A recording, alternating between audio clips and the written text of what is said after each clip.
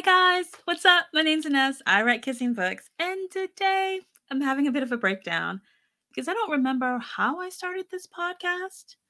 Let me break it down to the essentials.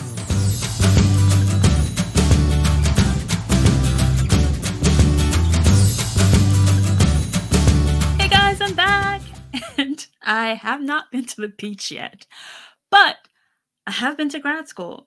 Yep. Since I started doing all these breakdowns and teaching online courses and workshops, I decided to go and get my MFA in creative writing.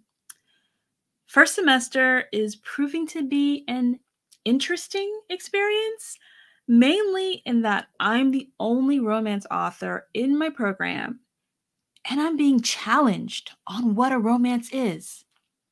You should know that I'm right and they're all wrong, and I can prove it. I had to take it back to the essentials, namely the quintessential text of romance. What's a quintessential text? To understand what a quintessential text is, you must first understand the term genre. Genre means a class or a category of an artistic endeavor, and it has a particular form, it has particular content, it has particular technique, or the like. In books and in media, the list of genres would include action, adventure, comedy, crime, fantasy, horror, mystery, politics, romance, satire, science fiction, and urban, like urban fantasy or urban fiction. A quintessential text or a perfect embodiment of a comedy television genre would include I Love Lucy, The Cosby Show, and Seinfeld. A quintessential text of horror television shows would include The Twilight Zone and Alfred Hitchcock Presents, not necessarily an American Horror Story because it's popular right now, but it's brand new. A quintessential text of science fiction would include Star Trek and Doctor Who, the originals. You see where I'm going? You get in the picture? The quintessential text is the best. It is the most profound, the most memorable television show of any particular genre from the beginning. Using this guiding principle from my days in television, I decided to immerse myself in the quintessential text of my favorite fiction genre, romance. That means I am reading a lot of romances from back in the day, old school romance books by authors like Kathleen E. Woodiwiss, Rosemary Rogers, Joanna Lindsay, Judith McNaught, and Jude Devereaux. My purpose in reading these texts is to uncover the origins of the alpha male trope. I want to look at the evolution of heroines coming into their agency. I'm also seeing that dark romance had its birth with Woody Weiss and in the Hera era. And I can see that those tendrils of the past, I can see them here in the present in bully romances. I'm looking into the rise of polyamory in romance and reverse harem and menage romances. I'm really interested in the turning tide that led to dirty talking books where sex used to be described as waves crashing. But now we have heroes with perfect potty mouths. I'm going to make a report as I finish my research and I will share my findings with you guys. But in the meantime, I think you should do this too. Because I'm in school, you should have homework too. If you're willing, for your assignment, you would need to survey a particular genre of romance or explore an aspect of trope and present your findings. In science, we call this exploration a hypothesis. Here, we're going to call it a rationale. So, one of the research papers that I'm undertaking is looking into how bodice rippers have kind of made its way back and are now all the rage on Book Talk. So, specifically, I'm going to take a look at the transformative journey of romance tropes from the era of the bodice ripper novels to the burgeoning Book Talk community that has taken over the front table in bookstores. I'm going to start my exploration with the archetypal alpha hero, which was epitomized in the works of Kathleen Woody-Weiss, who wrote The Flame and the Flower.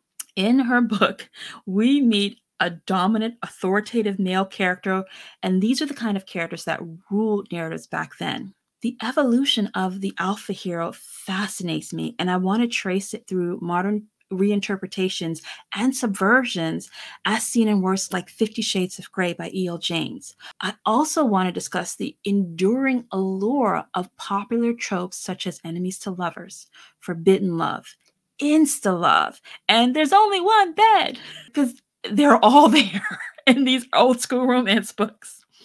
I want to trace their lineage from the early depictions in these classic romances to their modern incarnations and the book talk viral titles penned by such juggernauts as Colleen Hoover and Sarah J. Maas.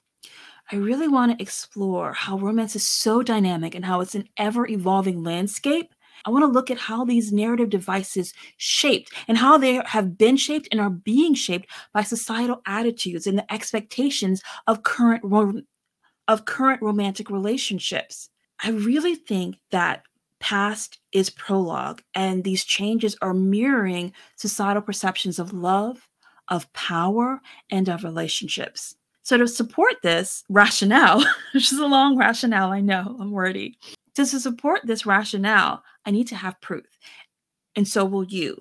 This is why you're going to survey romance novels that fit into your genre and support your particular hypothesis or rationale.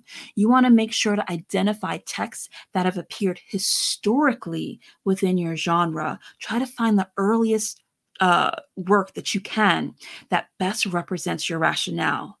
Once is an incident, twice is a coincidence, three times make a pattern. So you want a minimum of 3 texts to support your rationale. Another idea that I have is exploring the bad morals in romance novels. I want to do a case study of Cressley Cole books, of Katie Roberts books, and of Kathleen Woodiwiss books. So that gives me 3 authors, but tons of titles. For you, after you have identified your text, you're going to need to examine each closely to understand the traits inherent to your genre. What has been working throughout the most successful texts in your genre? What traits have fallen away within the genre due to shifts in audience popularity, generational shifts, and traits that have kind of played themselves out? And we know that some of them are there. These genres have been around since the beginning, but they haven't always been successful, or they haven't always been unsuccessful. Some of them have flipped and flopped. Has your genre found an audience decade after decade, generation after generation, publisher after publisher? If you're interested in reading along with me as I do my homework, the first book up is The Flame and the Flower by Kathleen E. Woodiwiss. The book is largely regarded as the primordial modern day romance. So if you want to participate in my read along, grab this tome and let's dig in. Be aware, it has all of the trigger warnings. If you're listening live in October, you can follow me for Preptober as I plot my new steamy contemporary small town romance, which I plan to draft for November's NaNoWriMo. And if you want a more in-depth exploration of pacing, try out my Patient of Pacing course, How to Write a Binge-Worthy Novel in 21 Days at AnessWrites.com/PTP for Page Turner Pacing. You can also read more breakdowns and chat with others on my free Substack at AnessWrites.substack.com. In the meantime, you go and get them words, and me, I'll try to keep it together until the next time that we break it down. Bye!